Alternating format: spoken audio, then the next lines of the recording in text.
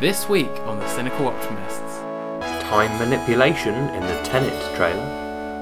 Timeless branding for Xbox. And we go a long time ago to a galaxy far, far away in The Rise of Skywalker.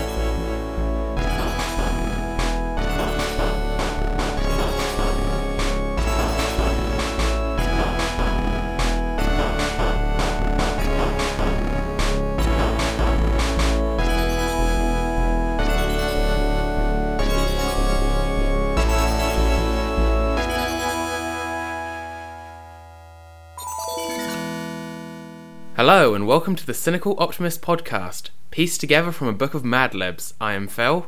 And I am Nick. This is the show where we ask the audience for a job role and a location, and then we play out a scene where we talk about the TV, film and gaming news of the week. And then for our encore act, we discuss a recent release or popular topic in the industry. This week, as you might expect from a podcast that has spent multiple episodes covering it, we are talking about cats. we're talking about cats. Surprise! We even titled this The Rise of Skywalker just to trick you. Let's talk about James Corden as a cat. But anyway, how are you, Nick? All ready for Christmas? I'm nearly ready for Christmas. I have two more presents to buy. Just to put a bit of a timestamp on this so you can know how late Nick's leaving it. It's the morning of the 22nd at the moment, so not, Yeah, but we briefly discussed how many people you should buy for, and then I just kept adding names, and I was like, oh, but that person might get me something, and it's just it's a spiral. I think I'm gonna have to veto sort of work colleagues and stuff next year, but sorry if you're listening. It's very difficult when you've set it up like when you've done it a previous year to then move to not doing it. Yeah. Because then you're like, every subsequent year you're like, but what if they do? And that ends up, then you end up just doing it again next year. Yeah. Unless you just write on your gift tag this year, and this is the last one. Merry Christmas. The last in the saga. Phil, you know who Stephen Moffat and Mark Gatiss is, don't you? I've heard of them. Have you seen the new trailer for Dracula? That's not one that's come out this week. I've seen a trailer for Dracula, but I think it might have been just the announced one. Oh, okay. Yeah, no. Now they've done a sort of a full-length TV trailer.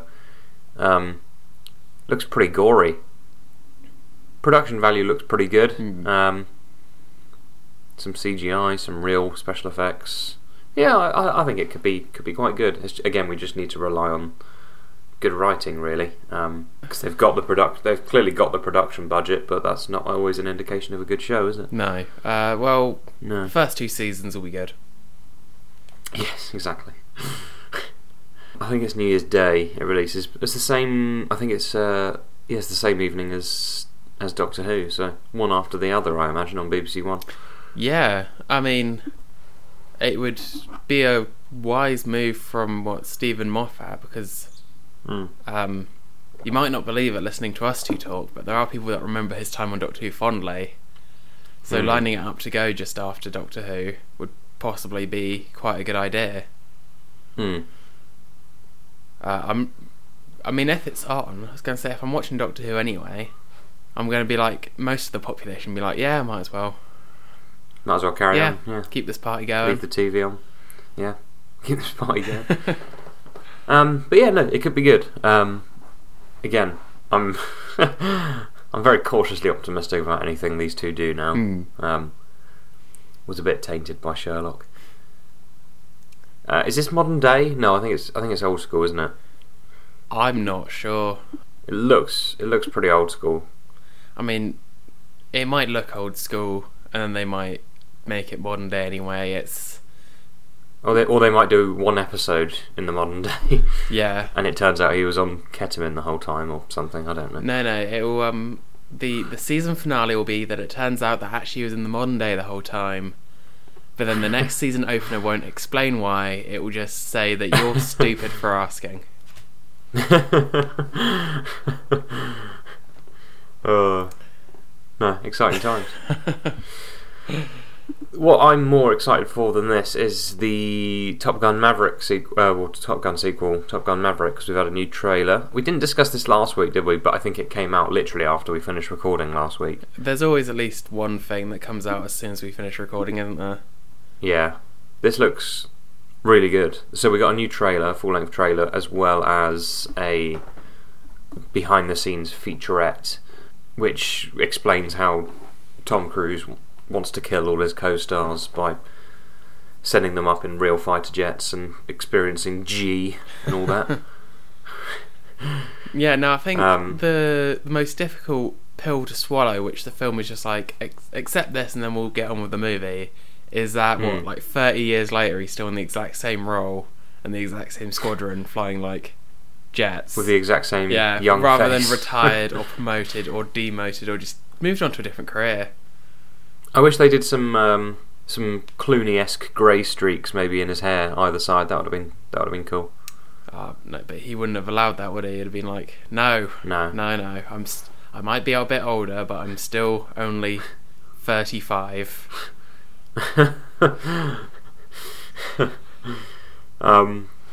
But yeah, no, it looks pretty incredible. I love a bit of real effects, don't you? Yeah, no, it's good stuff like that. Yeah, there's I don't know if you saw the behind the scenes featurette, but he's all like, I wanted to experience this for real and get all the G, and then his co-stars are like, we threw up like on every take. And then Tom Cruise obviously like hired these people and was like, you've got to do this for real, otherwise we're not doing this. I was going to say, he's probably been able to call all of the shots though, hasn't he? There's not exactly a Top Gun film without him. At one point you see sort of an old-timey propeller plane. I think that's Tom Cruise's own plane. And so I mean he's had such a say in this. He's a producer, actor, probably wrote it, let's be honest. But good on him. Yeah, I mean, if it's like, if you could make money just being like, I'm gonna go fly around in some really fast planes, and these people basically do whatever I say because I'm the one that's making all the money, you'd abuse it as well, probably. Yeah, at least he's doing it all for real. Yeah, good on him. Another new trailer that came out this week was Tenet. I did see this, yeah. Tenet backwards. It's a timey-wimey thing, isn't it? Seems so. Like, the trailer plays well not to give anything too major away. There's just a few key parts that makes you think it's reversing time, I want to say, or... Yeah. Very, very strange looking, but it's... You can tell almost from the establishing shots and the soundtrack that it's Chris Nolan. Yes. Oh yeah, I don't know if I mentioned. Yeah, it's the new Chris Nolan movie. So we get a pretty new cast. We get obviously Michael Caine return, and Kenneth Branagh returns from having done Dunkirk. But then we get Robert Pattinson. Yes. We've got a few sort of new crew names as well, which is quite interesting for Christopher Nolan because normally he uses the same people most times, doesn't he? Yeah, we haven't got Hans Zimmer doing the score anymore. Now we've got Ludwig Göransson who's done Black Panther, Creed, the Mandalorian quite recently, and the DOP Hoyt van Hoytema who worked on Dunkirk with him. But before then it was Wally Fitzer. So yeah, this could be a pretty ambitious new thing, which I'm very much looking forward to. Oh, John David Washington as well from BlacKkKlansman, leading the cast as well, who's incredible in everything. But no, Chris Nolan's not known for doing things in half measures, is he? No. And this definitely looks like he's been like, what if this? And then has gone like full hog with it, so... No, it looks interesting. I can't wait to see a Chris Nolan film in 20 years where he's just gone the most possible pretentious he could possibly do. He'll hire actors to burst into the cinema at certain bits. Yes. It'll be the ultimate immersive experience. Because there's Tenet as well, that trailer was very much like, see this trailer in the cinemas to get the full experience. Yeah. So I can see it being one of those ones that gets all the little things of the cast and crew saying, nothing quite like the cinema experience. Yeah. Go watch it in a cinema, please. Go watch it in a cinema that projects in 70mm real film, or you're not enjoying it as the full experience. I'm pretty sure it does actually say that at the end of the trailer. See it in 35mm or 70mm. It's, yeah. I mean, surely... What a pretentious man. I was going to say, surely only like a handful of cinema goers are even going to know. Because a lot of them are just everyday folks. Like, the cinema will just be like, yeah, no, it's presented exactly as he says. Roll the digital copy. What do you mean we haven't got an IMAX projector? We have, of course we've got an IMAX projector. You won't know the difference. All you need to know is it's more expensive. Yeah. Did you see all those memes where watching Dunkirk the way Nolan intended? No. Oh, okay, there was one where someone was watching it on the iPod Nano that could play video. Someone was watching Dunkirk on that, and then the caption was just like, watching Dunkirk the way Nolan intended. See, I like that, because that meme, I think, comes back whenever, like, with a few things. I think most recently, though, it's been The Irishman. Because after, obviously, all that stuff about Scorsese and all that, all these people are like, I'm watching Scorsese the way that, no, watching the Irishman, not watching Scorsese, that'd be creepy. I'm watching Scorsese the way the Irishman intended. I'm watching The Irishman the way that Scorsese intended, in 17 parts, whilst I'm hiding in the toilet from my kids. Incredible.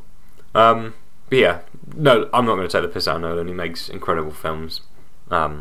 Really excited for this one. I think it'll be fantastic. Right, what we got next? Bit of J.K. Rowling news.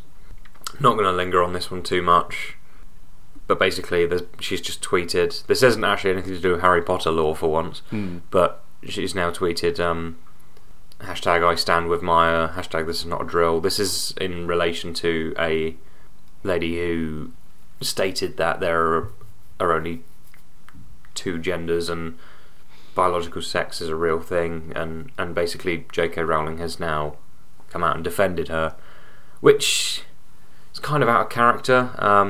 Immediately after she tweeted this, there was a pretty viral tweet from one of her fans who said, like, look, Harry Potter was my escapism as a child because it kind of taught me that I could be whoever I wanted, and now you've defended the people who make me feel scared and the people who make me feel unwanted, etc. This is, it's not a very pleasant piece of news, but no, it's kind of the final confirmation we needed that J.K. Rowling is a bit of a nasty piece of work who puts on a very liberal front. From what I understand as well, it wasn't such a case of this person getting fired for saying there are only two genders. I believe it's they weren't doing their job properly because they refused to acknowledge anything other than that.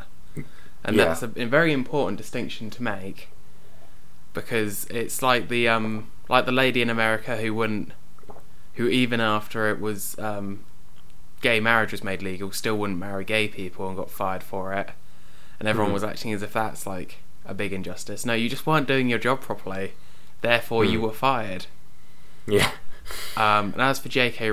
Rowling, this isn't the first time the mask has slipped with some of her kind of like less liberal views, so I'm not 100% surprised. It's just very disappointing for a whole generation of fans, especially the real hardcore ones that kind of grew up hanging off her every word. Well, I mean, it's confusing to me because, like, surely she knows that LGBTQ is like such an enormous part of her fan base and her following. Well, a few years ago, it was this kind of same situation played out with, not sure if you saw, but with Graham Linehan, who is the writer of shows such as Father Ted, Black Books, the IT crowd. I did see something, yeah. He's quite vocal on Twitter now, as quite a massive anti-trans voice. And that, I think, had the same effect, because, like, obviously we all grow up on his various comedy shows, and like his shows are still very well written and very funny.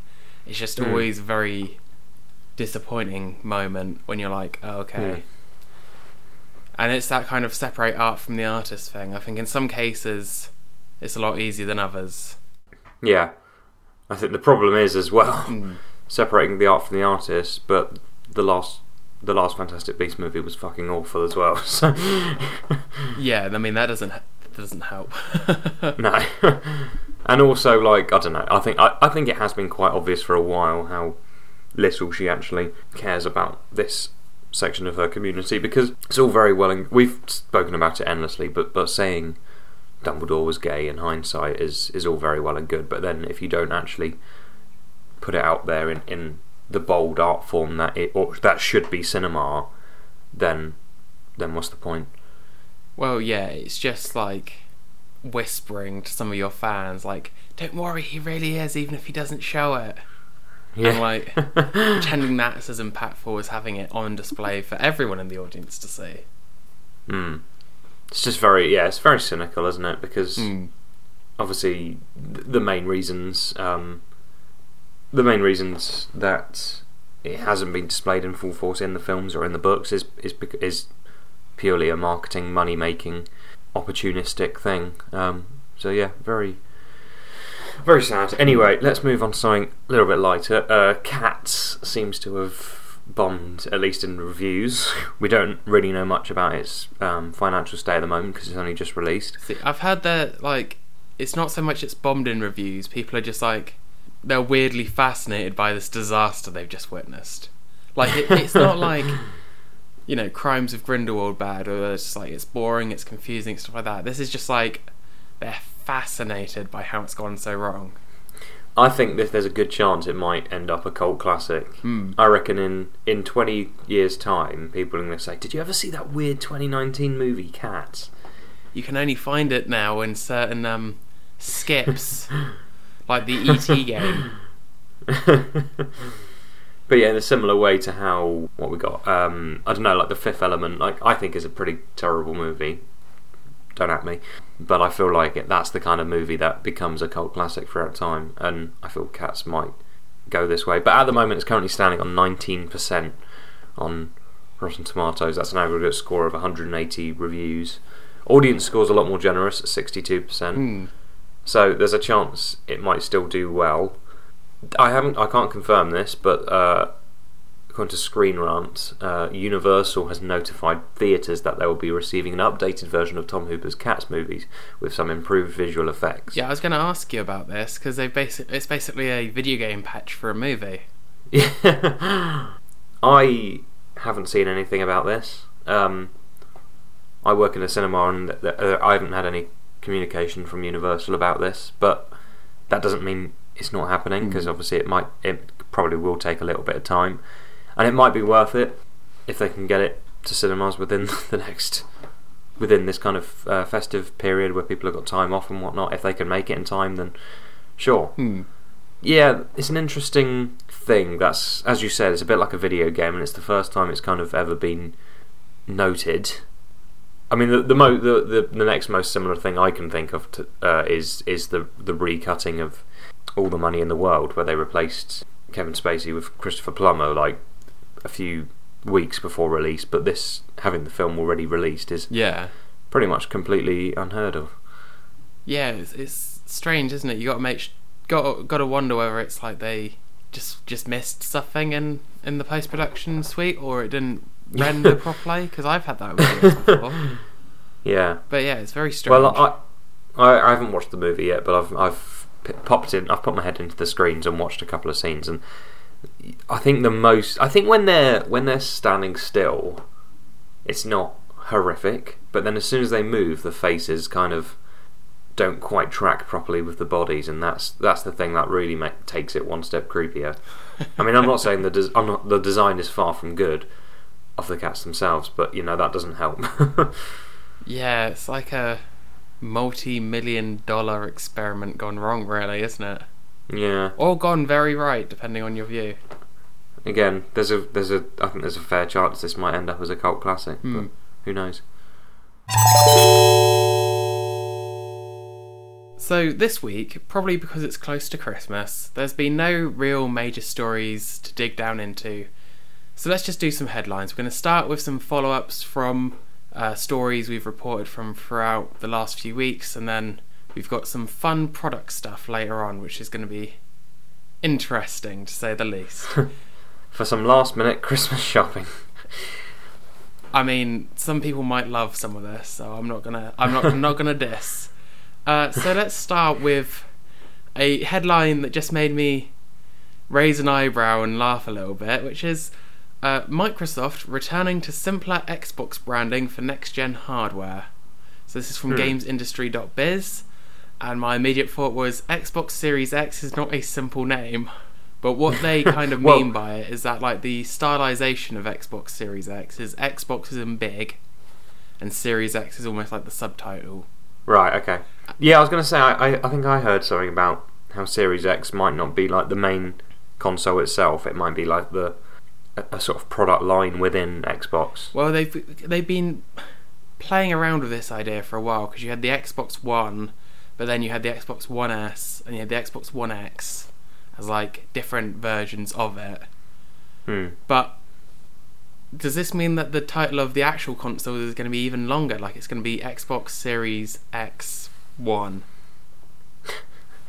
which is just confusing after a certain point. Like, because my main thoughts with this and my main concerns is that with game consoles, unlike stuff like iPhones, which all run on a very common architecture, if you don't get it right, then people just get confused. I'm looking at my Wii U here specifically, that because it was called the Wii U, people thought it was just the Wii. Then they thought it was just you had to have a Wii to buy a Wii U. Then people were still buying like Wii U games for their regular Wii and complaining they weren't like compatible. Yeah, it's just like there's probably some longevity that you can get from setting this kind of system up. Well, if they're moving towards diskless and online stores and streaming and that kind of thing, then would that matter as much anyway? It's very true. And if they have like almost like if they make your Microsoft account like your Steam account, and you can like bring the games with you from each system, then yeah, it makes a lot of sense. It still won't overtake what is probably the simplest branding in games consoles, which is PS1, PS2, PS3, PS4, and next year PS5. And maybe a couple of Pros just chucked in here and there. Yeah.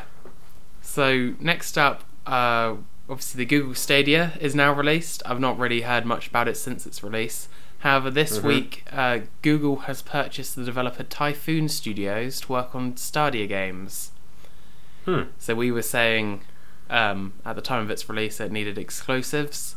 It does sound like there are some in the works, and this studio will probably be working on Stadia exclusive games. Do we know what Typhoon have done before?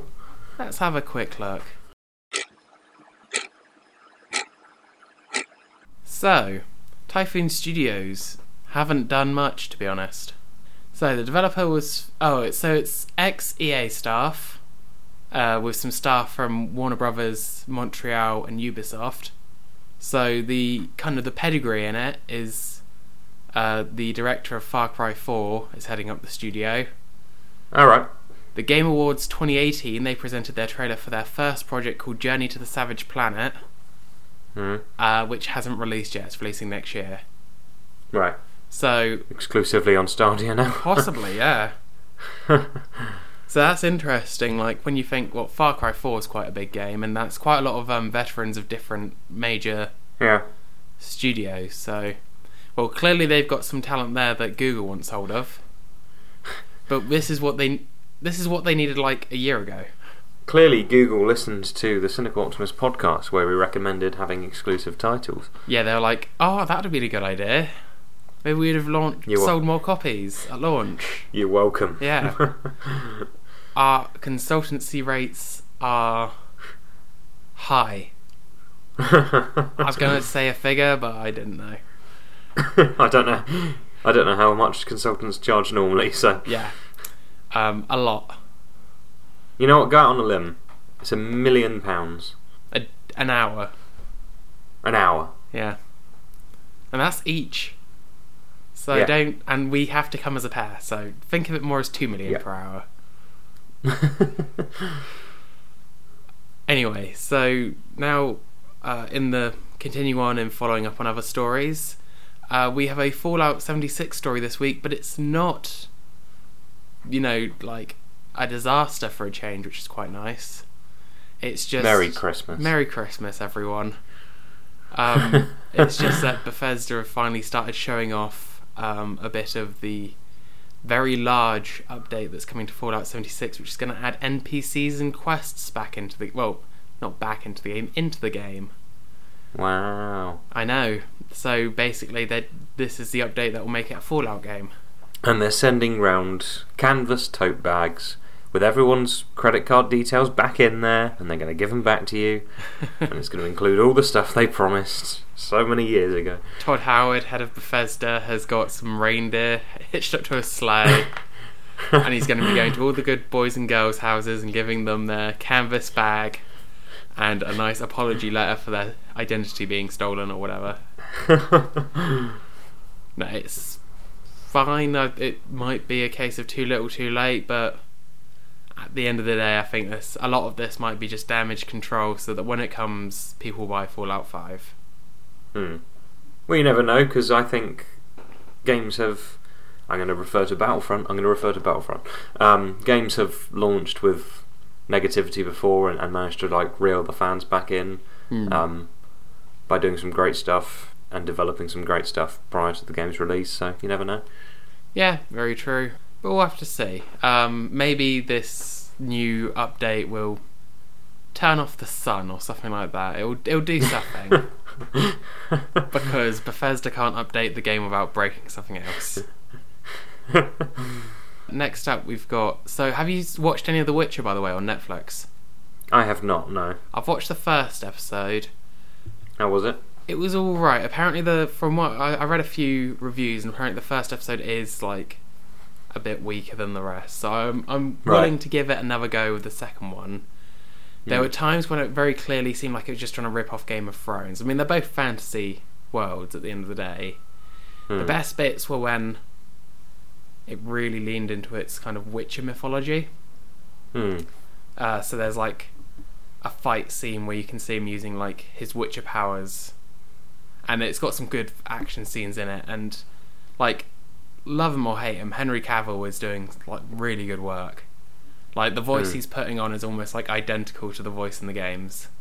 Oh really? Yeah. Yeah. And he's really bringing a good performance to it. So I'd be willing to give it another chance for its second episode.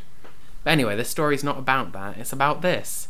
So CD Projekt Red, so they make the Witcher games, have just got in place a new agreement with the author of The Witcher, which is a Polish author called Andrzej Sapkowski. I want to say I've probably butchered that. Very sorry. So basically, they had a bit of a disagreement over money and kind of the agreement they had for that, just because of how much money the Witcher games had been making, and apparently he didn't have a very good royalties contract. But they've got a new agreement in place, and it kind of secures everything for the foreseeable future. So it means that there may be... But obviously that keeps the door open for more Witcher games from CD Projekt Red in the future. Which I believe the games take place after the books, and the Netflix show is based on the books. Right, okay. So really what they're doing is creating more content for the Netflix show. I mean, you've got about 4 or 5 seasons just from The Witcher 3, so... Next up, Luigi's Mansion 3 is getting... DLC in 2020. So it's got its kind of multiplayer mode where you go through mansions as a group and clear them out, but it's getting more stages, more maps, more challenges for its multiplayer. So it makes me think a lot of Pikmin 3 on the Wii U, which had similar. And it's adding more costumes as well. The one on the marketing is Luigi with a massive quiff, which is quite funny, and there's Luigi in a suit of armour. So nice. One of the things that's come up is why don't they just add other characters?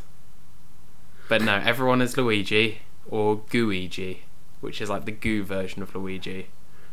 Of course it is. That's the rules. Now, a story for the festive period. Santa hats are popping up in Death Stranding. So, this is an update to Death Stranding. May I remind you, the game that won Best Direction at the Game Awards just like last week. Yep. That adds Santa hats to random characters. Just for the Christmas period. And that's fun. That's kind of it. It's like purely aesthetic, but fair enough. See if you can get Mads Mikkelsen with a Santa hat on. So this next one, I think we talked about maybe last year.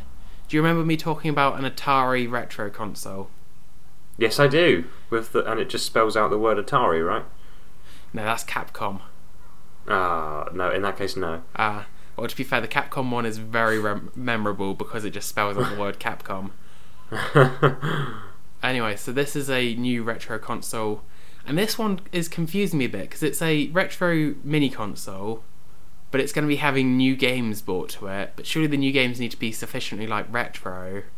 But this is what leads us into this story from Destructoid, which is that Atari is offering 88% of revenue to exclusive, their consoles called the VCS games. So this VCS is a retro console, but from what the article describes and what the description of the console describes, it's getting new games. Is this maybe a sort of an attempt to kind of establish itself as one day being a proper games console to go up against modern consoles? I don't really know what Atari are up to, because obviously they've not been in the console game anyway since like the 80s. Yeah. What are they up to? But yeah, it says, like from the article, it says Atari have said that developers can start making games for the VCS right now using the Unity engine and standard Linux tools. So the hardware must be pretty decent to run Unity games. At the same time, if it's going to be like one of those old joypads with just like the stick and the two buttons, then I'm not really sure what you're going to do. So it makes me think whether it's going to be like, because there's quite a number of retro style games nowadays, like Shovel Knight and so forth, whether it's just going to present itself as like the home for those. Yeah, possibly. For people who want to make retro style games. But then I can't really think of anyone. Like, as much as an 88% revenue share is really generous, you're kind of committing your game to be exclusive to this really obscure retro console. So, but again, if there's enough demand for it, then and if Atari presents it as the sort of only option, other than running it on a PC or whatever, but the fact that you could run it on your TV, I don't know. Yeah, it could be. It could just be that it has a really low price point because it doesn't have to be as powerful because of the way it's marketing itself. Yeah, and maybe this is also another way of, again, I think like maybe they want to sort of establish themselves a bit and gain a bit of brand traction as a serious gaming device. I don't know. Yeah, very, very strange. Well, we're talking about it, so it's getting reported. And if we're talking about it, so's the rest of the world. The console releases next year, so be interesting. Sounds fun. They weren't content with just releasing like their old games in a case that looked like their old console, like everyone else. They're taking it somewhere different, which is always interesting. Yeah. Now, so after a few weeks where we've had nothing, we've now got a bunch of stories about stuff that you can go out and buy either today or soon. First off, probably the most expensive one, is that the Nintendo PlayStation prototype will be auctioned off in February.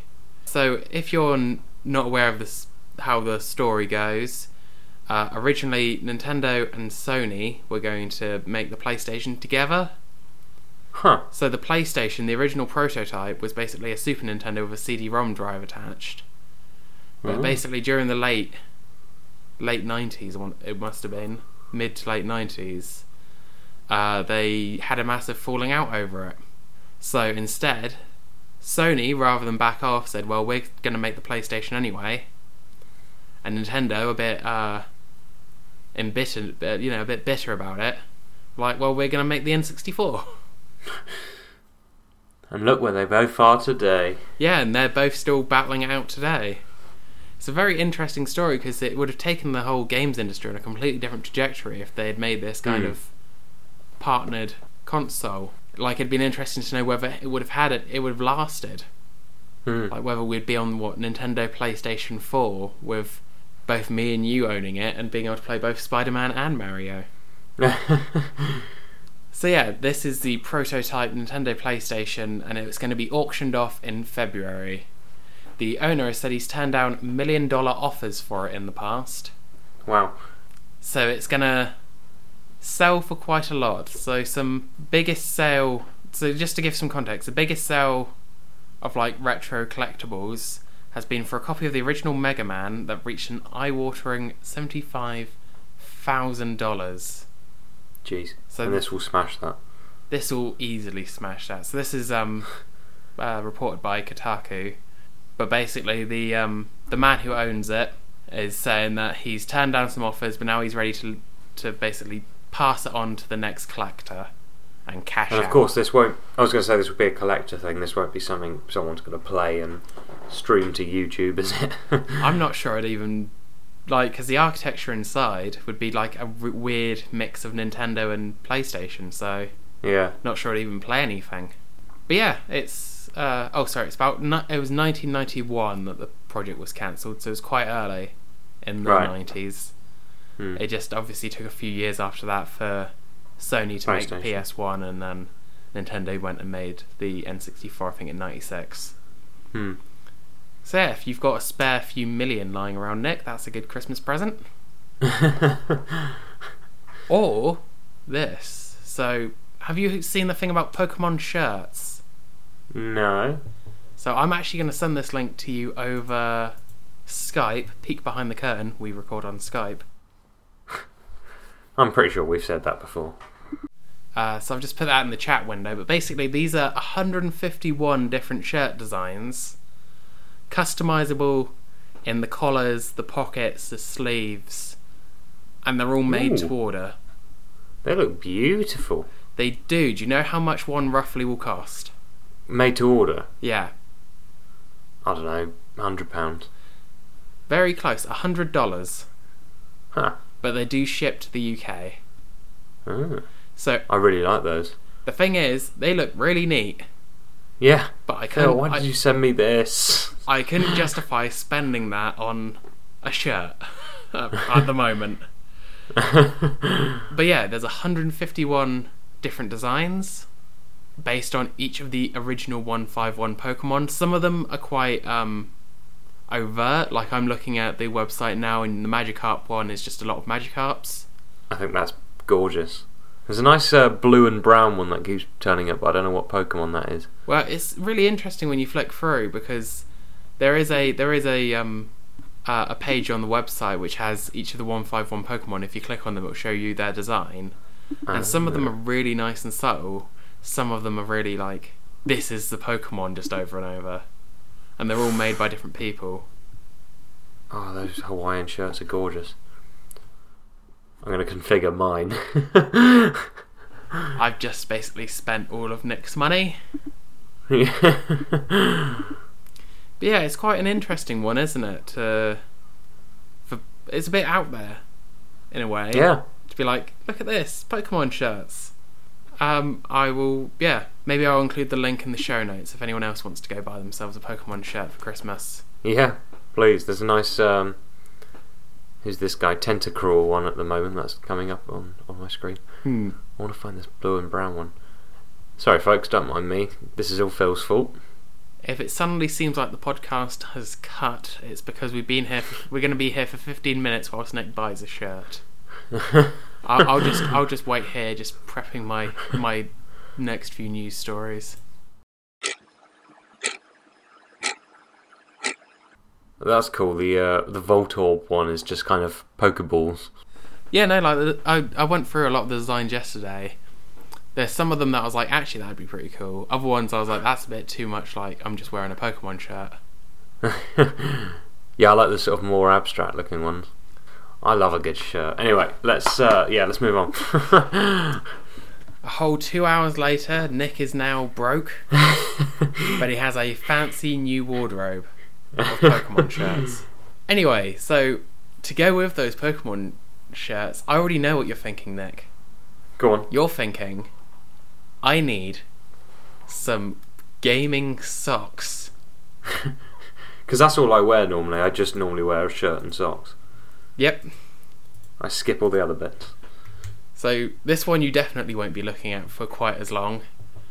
But you have to see these official Puma gaming socks. Oh my god, they're hideous. They are. They look like you know those things you put on your feet to go like do water sports. Yeah. They basically just look like those. Yeah, they're not very nice. Do you know how much those will cost you? 50 quid? $105. Jesus Christ. And it's written in such a cheesy way as well. So its marketing says it's designed for indoor and in-arena use. Right. Seamless comfort, but it says its features and benefits. It's got medial wrap-up grip in seek mode. Right. Lateral wrap-up support in attack mode. What is this? Heel wrap-up stability in cruise and defense mode. It doesn't have... Where's the button on these? I think they're just slippers. So they don't have modes. I don't think they don't have I don't think they have literal modes. Wow. I think somebody who'd never played a game before was asked to write a marketing page for gaming socks, and that's what they came up with. Who uses their feet for gaming? I guess car racing, maybe. Yeah, but car racing, surely you've already got your like leather gloves and driving scarf. You don't need the socks as well. No, I mean like a like Gran Turismo or something, and you got the pedals and the steering wheel set up and everything. I was being serious. Just like wear your leather driving gloves, your driving scarf, your goggles. Yeah, those are not very nice, are they? Not at all. Absolutely not at all. That's another gem on YouTube, which is more dislikes than likes. Oh, did you watch the video? Yeah, I'm on the actual YouTube page now. Top comment: does it come with dignity, or do I have to buy that separately in microtransactions?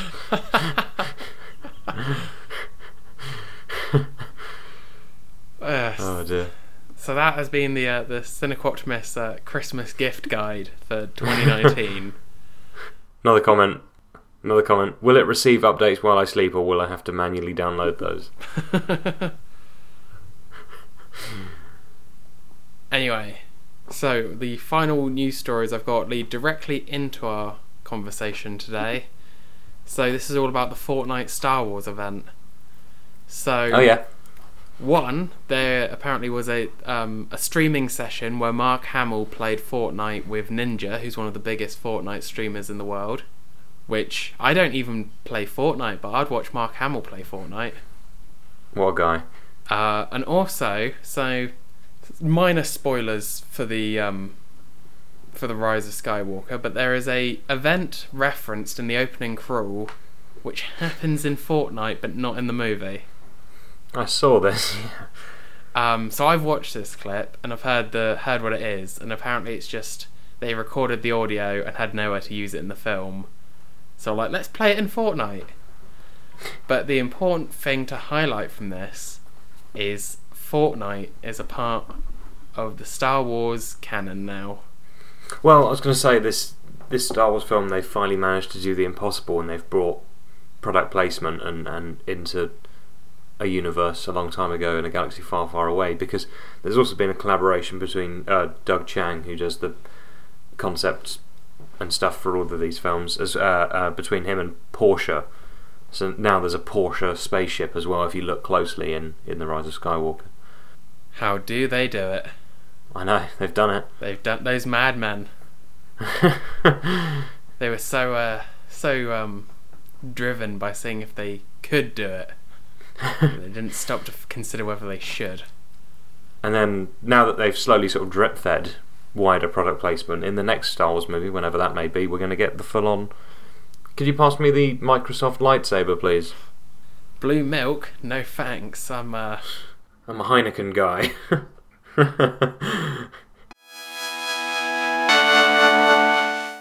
Phil, we've just had the last ever Star Wars film. The last one Ever. Such a shame. They only started in 2015, and now they're just over. It's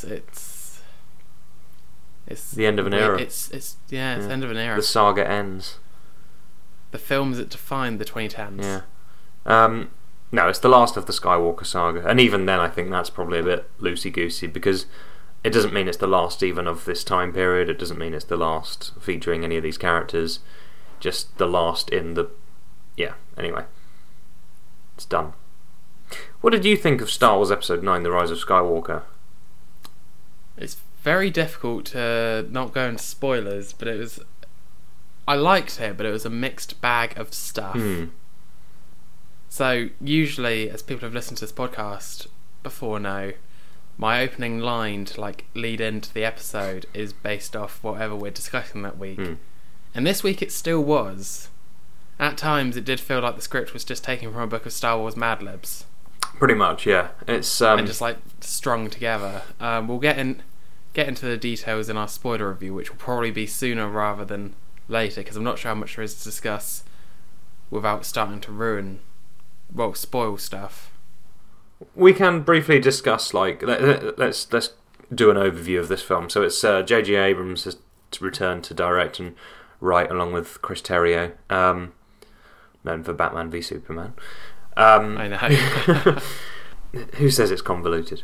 But anyway, yeah, J.J. Abrams returns, and I think we've gone back to a kind of Force Awakens-esque style of a lot of nostalgia, even nostalgia for films that you only saw in 2015, which I thought was a bit odd. A lot of nostalgia, very quick editing, very quick cuts, glossing over a lot of stuff, which made for, again, like Force Awakens, it's an enjoyable movie, lacking somewhat in depth. Yeah. I'm going to try and make this review easier. I've put in front of me a little pot of money, which I'm going to call the compare jar, which is like a swear jar, but you have to put money in there every time you compare it to another film. And I've already done Force Awakens, so I'm just going to put one in there just to kick us off. Because I want to try and keep this review as focused as possible about the Rise of Skywalker, rather than comparing it to other entries in the Star Wars universe. But yeah, what did you make of it? It's just it was... Out of the Force Awakens, I kind of knew how I felt. Put a coin in the compare jar and put one in for you. I was going to say, what happens to that money in that compare jar? Do we get the money from each other's comparing? Sure. Because you just go ahead and start comparing. Compared to previous iterations, I was probably the most what did I think of that movie when I left? It's so confusing at times. Yeah, I'm exactly the same. And I wanted to rewatch it before doing this review. I almost went to go see it last night. Yeah. But I couldn't be asked to go out, so I just watched The Last Jedi again. Everyone at work keeps asking me what I thought of it, because they know I'm a massive Star Wars fan, and therefore my opinion is a high one. But I have to just tell everyone, I was I don't know. I don't know what I think about it. The individual component bits, which we'll get into in spoilers, I know I liked or I didn't like. The film as a whole is such a confusing mess. But it also had cool bits in it. Yes. It was literally I was reading an interview with Chris, was it Terrio? Yeah. Where he talked about the process of writing the film, and apparently they did literally write down everything they ever wanted to see in a Star Wars film and went from there. Feels like that, doesn't it? It feels... And it literally, it feels like a Star Wars fan film. Yes. But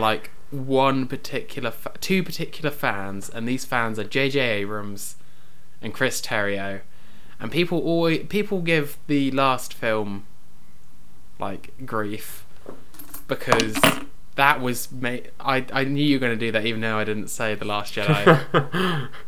Because Rian Johnson made what he wanted to make in a Star Wars film, but at least he was like, how can I make this different? He wanted to make like the next Empire. Yeah. Whereas this was just like, they weren't even thinking in such grand schemes. They were just thinking like, what would be a cool set piece, and then we move on. Yeah, basically, and yeah, what do people want to see? And I mean, I think inevitably, I mean, you could tell from early trailers that this was going to kind of retcon certain events within. Does this count? Well, the thing is, you're being very liberal with the comparison jar. I feel it's very difficult to review the third in a trilogy without at least referencing the first two a little bit. Yeah. By the way, I rewatched The Last Jedi prior to watching this one, and I think, given time, it probably stands up a bit better as a film compared to the last time I rewatched The Force Awakens. Because The Force Awakens relies a lot on nostalgia, and once that fades, you're kind of left with something a little bit hollow. Whereas, having rewatched the other one, there are sort of themes and messages and stuff which kind of hold up on its own without necessarily having to refer back to previous ones. And the film. I'm right in saying that The Last Jedi is still longer than The Rise of Skywalker, isn't it? Yes. But it, like, as much as on initial watchings it made it seem a bit long, there were bits when I was rewatching it I was like, that was absolutely necessary. Because you get that long sequence of like Rey practicing with the lightsaber around the rock, with like the panning shot and the music playing, and it felt like no individual shot was held for as long as that shot was in The Last Jedi and The Rise of Skywalker. The Rise of Skywalker could have done with being an extra 30 minutes long. Yeah, I agree. So they could have actually realised a few of the better concepts. Yeah, I was going to say, because I feel like as well they introduce elements that they weren't I don't necessarily think they were aiming for when they wrote and I think it's on record that they wrote The Force Awakens a little bit hastily. Because obviously Disney wanted to make use of this property as soon as they could. And I don't necessarily think that the ideas presented in The Rise of Skywalker can date back to when they wrote The Force Awakens.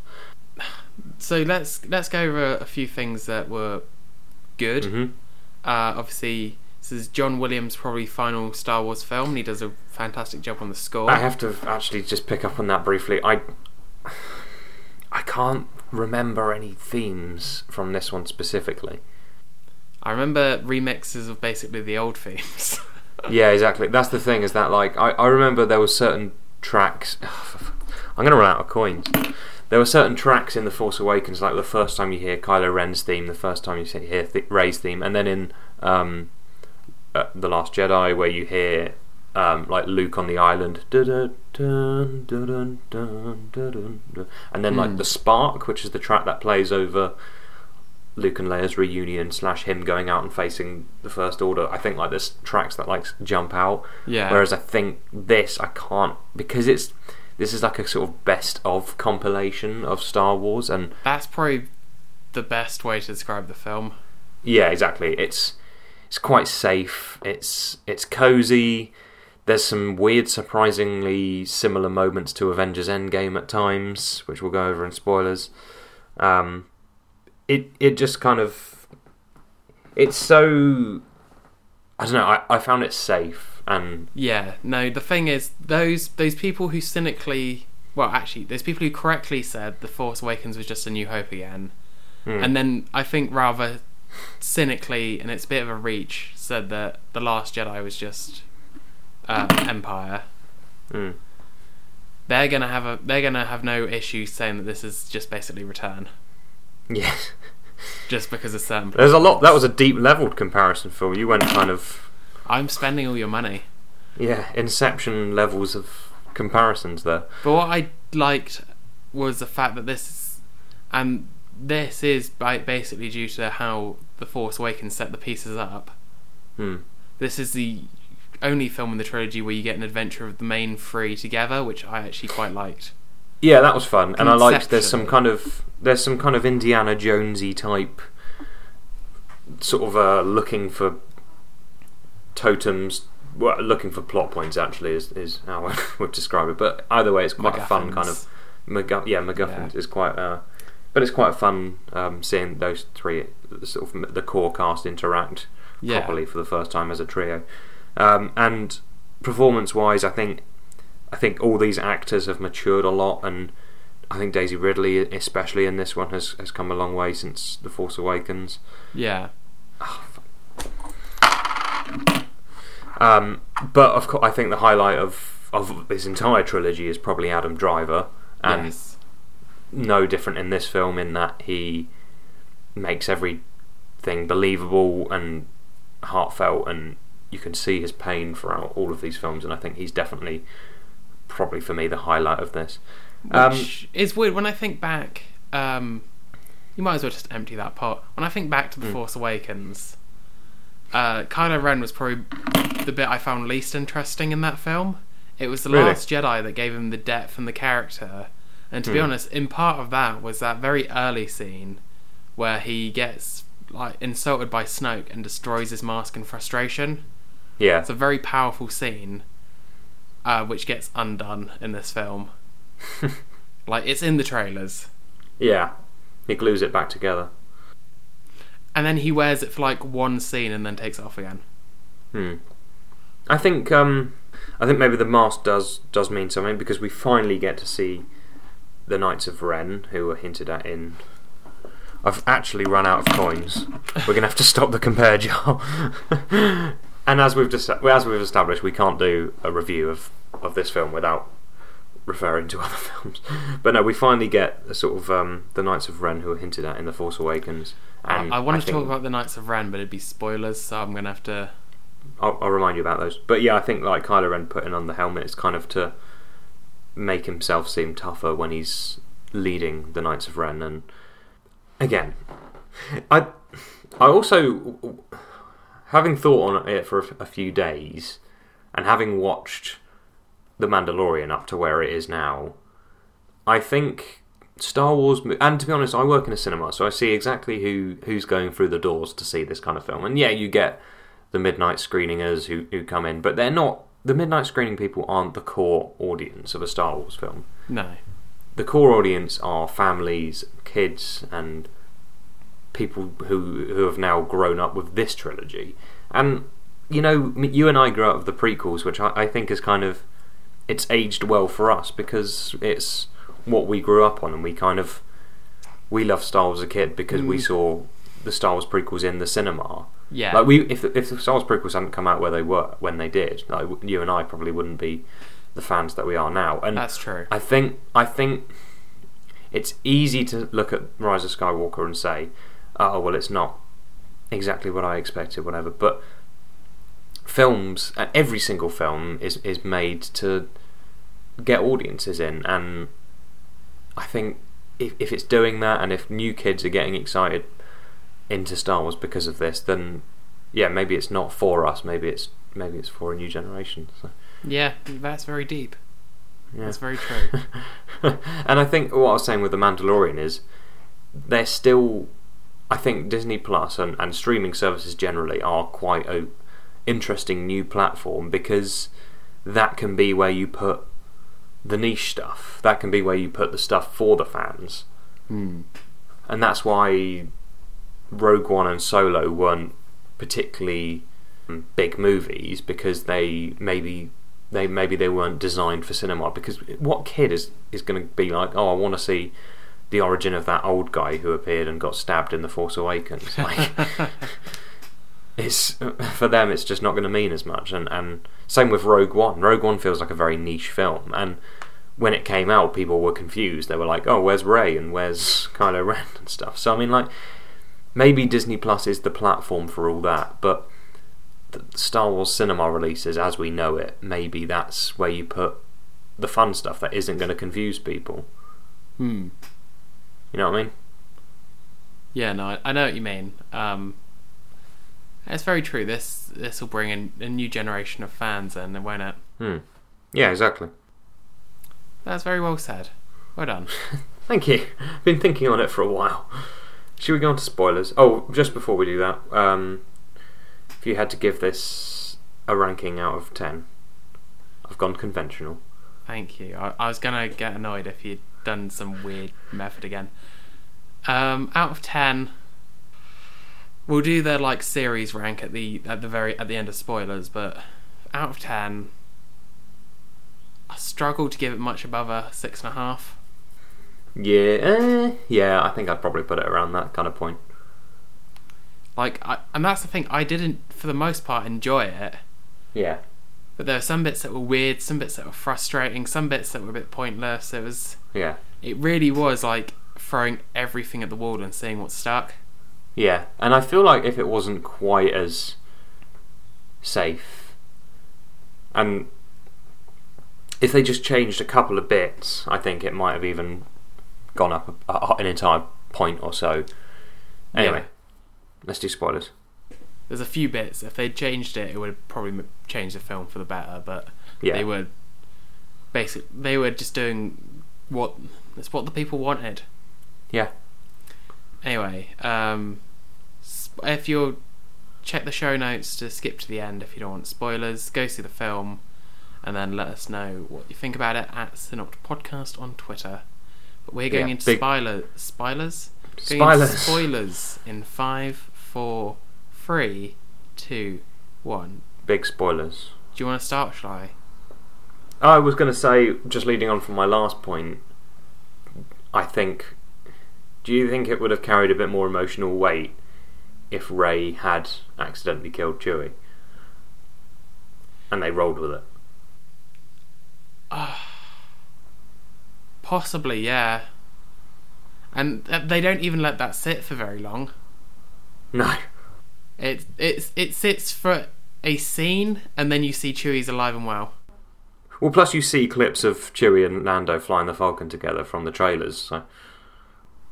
That's very true. Yeah, I don't know. I think it would have added a bit of complexity to Rey's character, and because she doesn't. Okay, there's one kind of evil thing she does do in this film because she's the granddaughter of Palpatine, Sheev Palpatine, and at one point she stabs Kylo Ren, but then heals him. But I like that scene a lot actually. But that's the kind of one evil moment you see in that entire film. So yeah, what did you think of the Sheev reveal? I'm going to keep calling him Sheev. It was so interesting when she wasn't coming from an old Star Wars dynasty, because then it made her this outsider who was disrupting the status quo and disrupting everything and having to find her place in it all. And that gave her a real good journey, and it's, as that old interview with Rian Johnson said, he wanted to give her the answer that was the most devastating for her character to hear. Yeah. And that's for somebody who doesn't know her own past, to be told that she doesn't actually have a past. Like, she's got nothing. She's not connected to this in any way. And then they're like, oh no, she's a Palpatine. Therefore, everything makes sense now. Yeah. Because, I actually agree. And even though I think I was shocked at the time when The Last Jedi presented us with... Again, I've worn out the compare jar. I was shocked at the time when The Last Jedi, both within the sort of same scene even, gives you the reveal that Snoke dies, and then Rey doesn't have a familiar parentage. And I think that's not necessarily The Last Jedi's fault. I think it's kind of... The Force Awakens set up a lot of... what's the word? It set up a loot lot of boxes. Well, yeah, that's the thing. It's J.J. Abrams and his mystery boxes. Mystery boxes, yeah. I think if a lot of people blame The Last Jedi for following through with things that were set up in The Force Awakens, like for example, Luke Skywalker is probably one of the most contentious. But The Force Awakens establishes him as someone who ran away to hide on a distant planet, and also ends the film with him like ragged and old on a cliff top, and then gets mad that the Last Jedi has to think of a good reason why. Yeah. Like, it's just... And this brings me quite neatly back round to the Knights of Ren, which was the most pointless addition in this entire movie. They literally do nothing. Yeah. They walk around a bit, people go, look, it's the Knights of Ren. They go to that desert planet, they get Chewie, and then they turn up at the end, where they just all get killed by Kylo. Yeah. Like, they have no depth, they're just a redo of the guards from the Last Jedi, just Praetorian not as good. Guards. Yeah. Well, I heard rumours as well that the Praetorian Guards might have been the Knights of Ren, but obviously not. Like, that was just so pointless, and you can tell that was Yeah. literally just a ticker box for people that were upset that they weren't in the There Last was a lot Jedi. of box ticking in this movie, which kind of made it a little boring at times. Another decision. I'm not gonna just sort of list things that I think the movie should have done, because I mean, who are we to say? But I would have found it interesting if Kylo lived.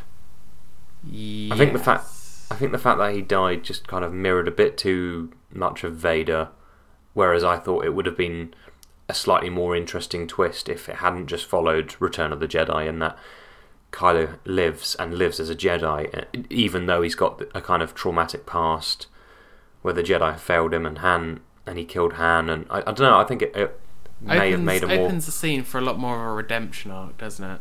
Yeah. Whereas I think he's it just would assumed to be redeemed just because he helps out in that final moment and then he dies.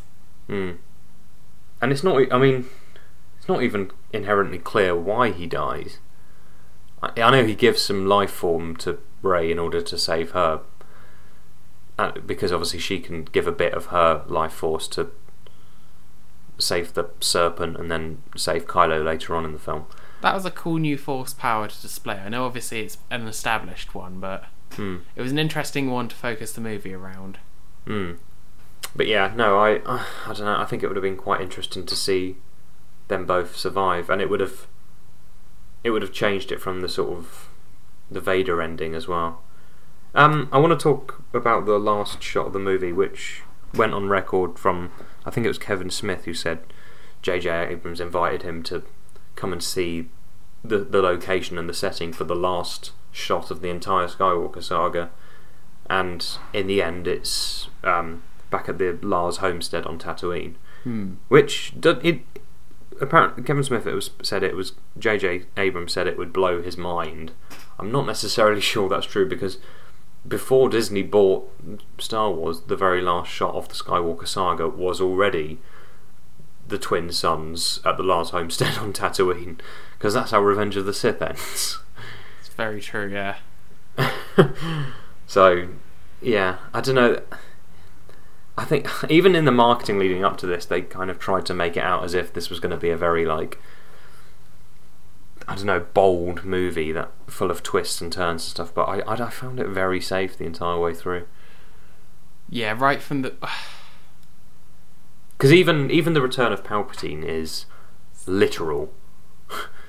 Yeah, no, it's very, very safe. They just... Yeah. And this is something they've taken straight from Legends as well, isn't it? Yeah. Palpatine has clones. He goes to the edge of space, starts building this armada of Star Destroyers, and then he starts to attack the New which Republic. each have a Death Star in it as well. Yeah, and that's the thing, like, we're back to planet-destroying weapons. Yeah. And as well, as much as not all of them hit home, The Last Jedi at least had new ships. We are back to A-Wings, Y-Wings, X-Wings, TIE Fighters, and Star Destroyers. Yeah. And the Tantive 4 comes back. Yeah. Like, that's been the most disappointing thing possibly for me about this entire sequel trilogy, has been the lack of interesting new ships. Yeah. Oh yeah. No. And general sort of production design. I think generally the production design's been good, And it's I don't blame, because I think I spoke briefly about him earlier on in the show about Doug Chiang, and I think he's got a great imagination. I follow him on Instagram, and some of the stuff he posts there, which is the unused stuff, I think is just gorgeous. Whereas I think the directors and the producers have said, no, keep this similar, please. Yeah, now we're literally back to Imperial Star Destroyers. Yeah. Yeah, it was it's just there's just disappointing stuff like that, and to continue on with just the little bits that were, I want to try and keep this positive as well, because like I said, I did for the most part enjoy it. So okay, let's go positive next, and I'll go back to criticism. Well, I was going to say, that again, what I said earlier is that we can moan about it all we like, but again, we're not the intended audience, are we? No. At the end of the day, it's a sci-fi film intended for children. And it works. It does.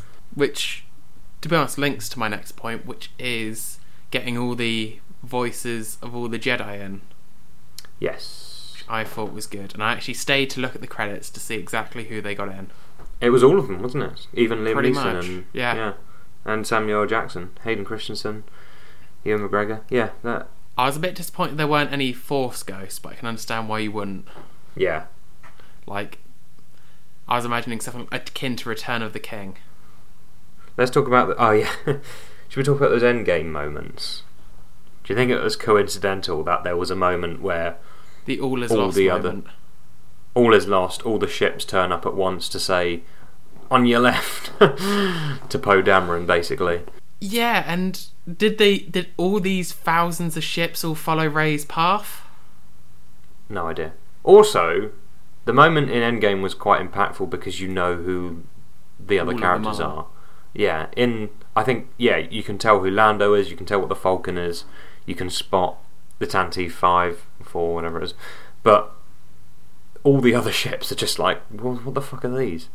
I know there's a Porsche in there because of their product placement, but all the other ships are just kind of randos, and I don't know. Yeah, it was just, the whole path to Exegol thing was really confusing to me anyway.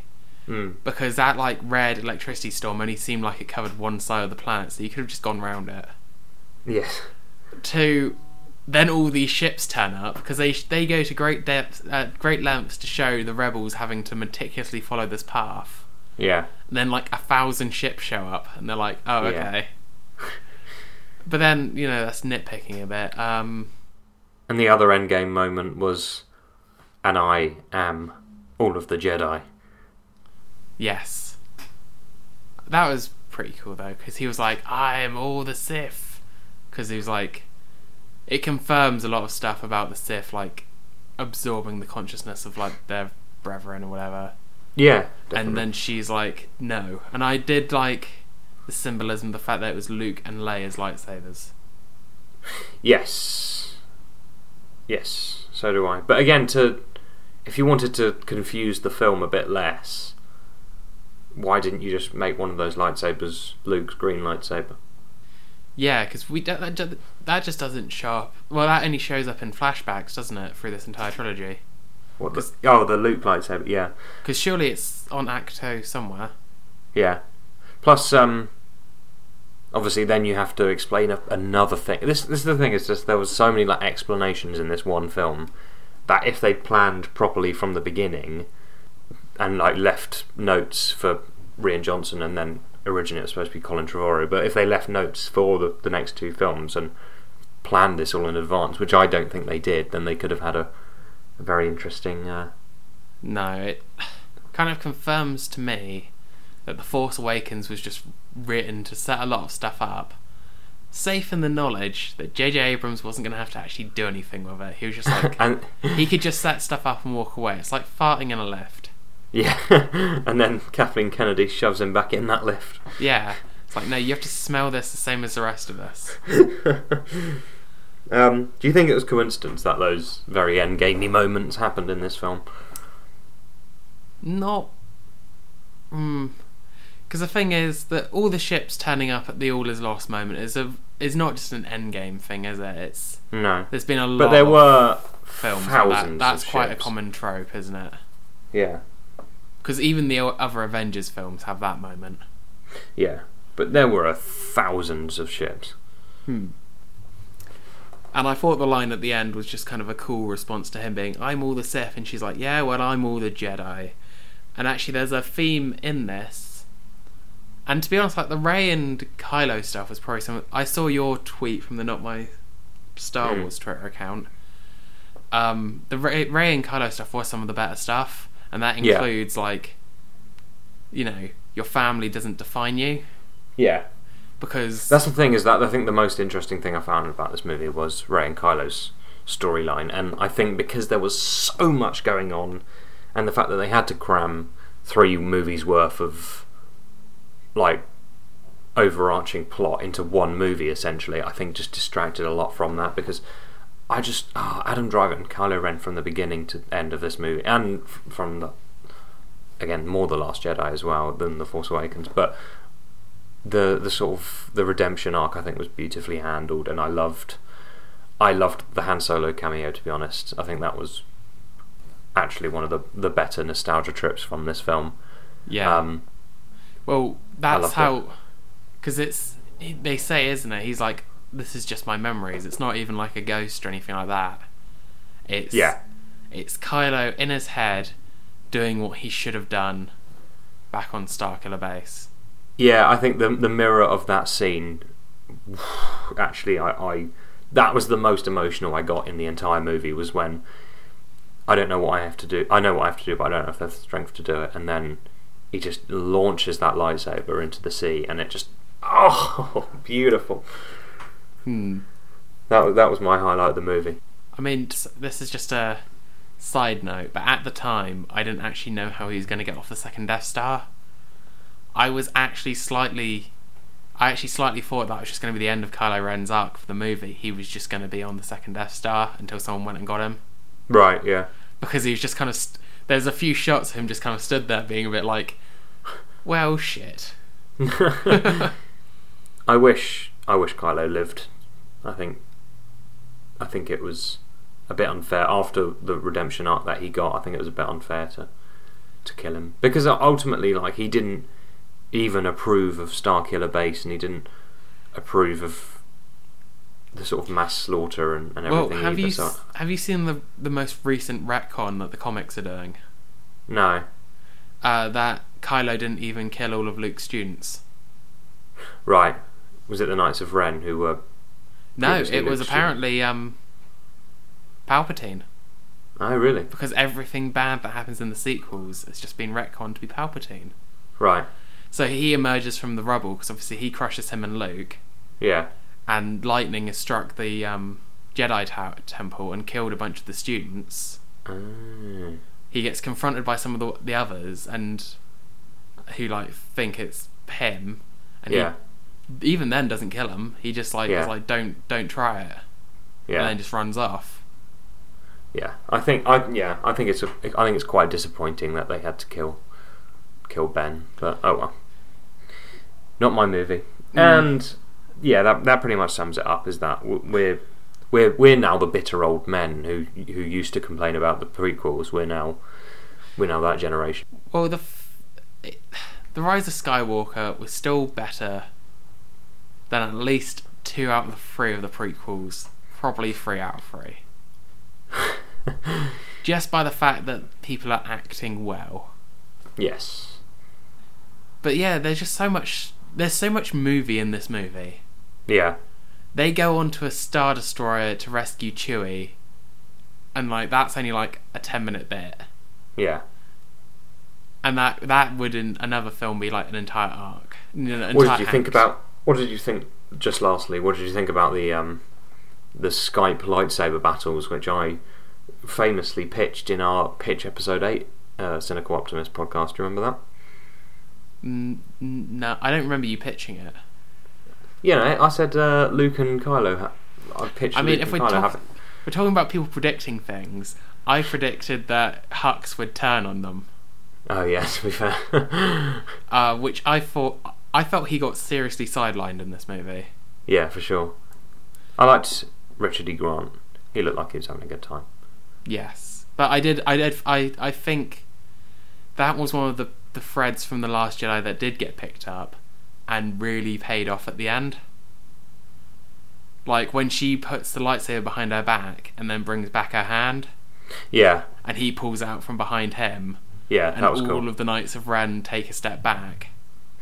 Like, I think that was really good. I think there's a little bit of like, how many mini lightsaber fights did you need throughout that film?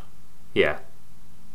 But it was and flips. Really interesting. More flip, like prequel era flips in this one, which was fun.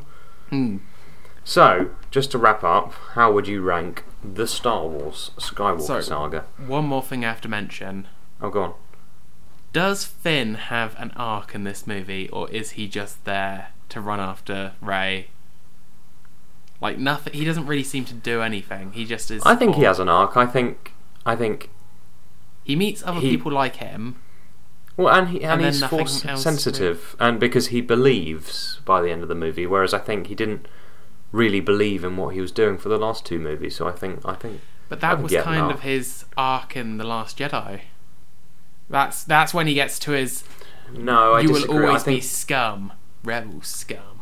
Kind of, but I think at the end of The Last Jedi, he's more like Poe at the beginning of The Last Jedi, in that he just wants to get in a ship and blow things up because he thinks that's the solution to things. Whereas, I don't know, I think like he's more at peace and he believes in it more in this film.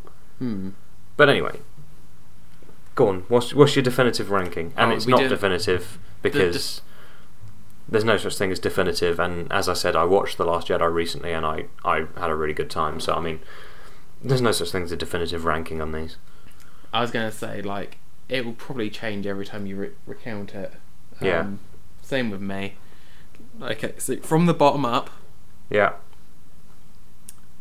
Attack of the Clones. Yeah. The Phantom Menace. Uh-huh. Solo. No, I'll just do the saga. Just do the Okay. Oh, just those three. No, just do the Skywalker saga. Oh, just the Skywalker saga. Okay, well, Solo goes in there anyway. Yeah. He doesn't care about your rules, old man. The middle is actually where it gets the most difficult. The Rise of Skywalker. Mm-hmm. Return of the Jedi. Revenge of the Sith. So, which ones have we got left? The Force Awakens, Rogue One, The Last Jedi, A New Hope, Empire. Sounds pretty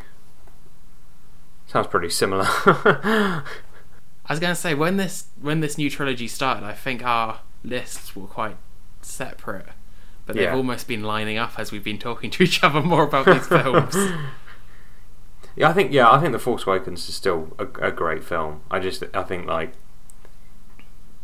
there's it relies more on nostalgia than what it does. But then I think it's a great achievement to set up what it does set up. And there's a lot of thought to it, and I think the skill behind the filmmaking is incredible. And as J.J. Abrams likes evoking Palpatine. It was like a reply on Twitter.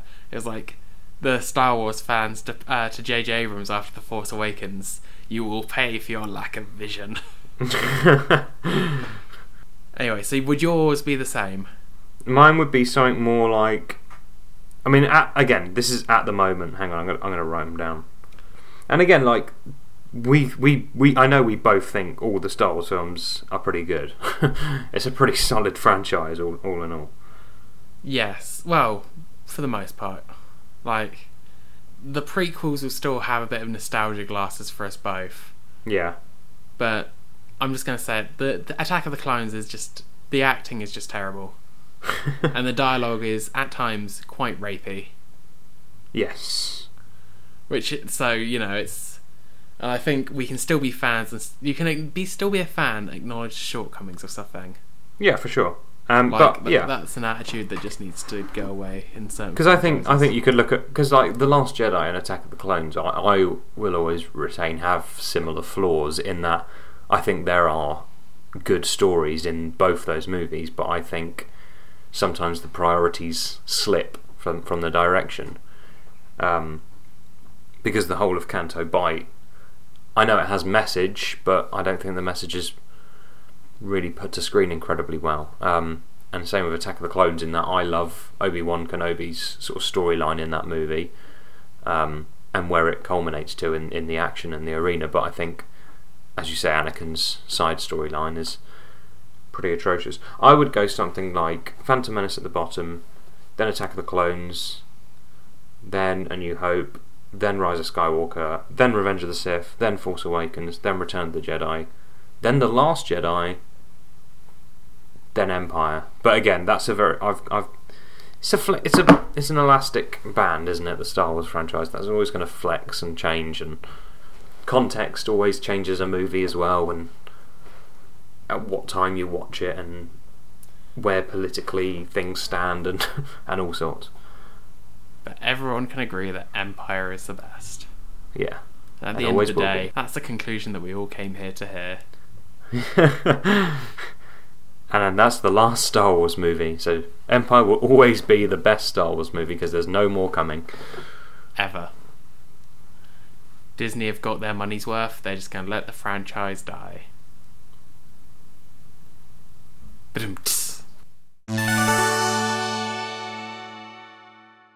So, that was a bit of a longer film review than usual, but it's Star Wars, so how could we not? That about brings us to the end of the episode, so if you enjoyed, please follow us on Apple Podcasts, Spotify or SoundCloud. You can follow us at Cinewatch Podcast on Twitter for updates. Next week we are doing our favourite film, TV and video games of the decade. So actually, peek behind the curtain, we've already recorded that one. That one's going to go up on the 30th at about 6 PM. Luckily, I don't think Rise of Skywalker would have made it into films of the decade. It would anyway, not. So. Would not at all.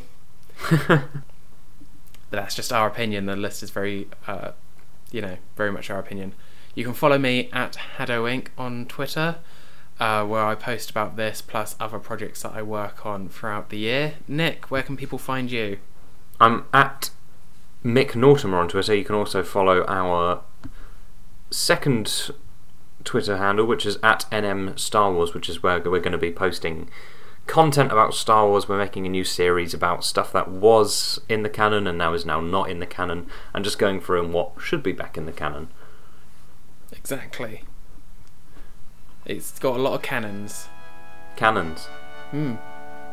Anyway, till then, we'll see you next week for the mid-season finale of the Cinewatch podcast. But until then, I've been Phil. And I've been Nick. Thank you very much for listening. We'll see you next time. Bye.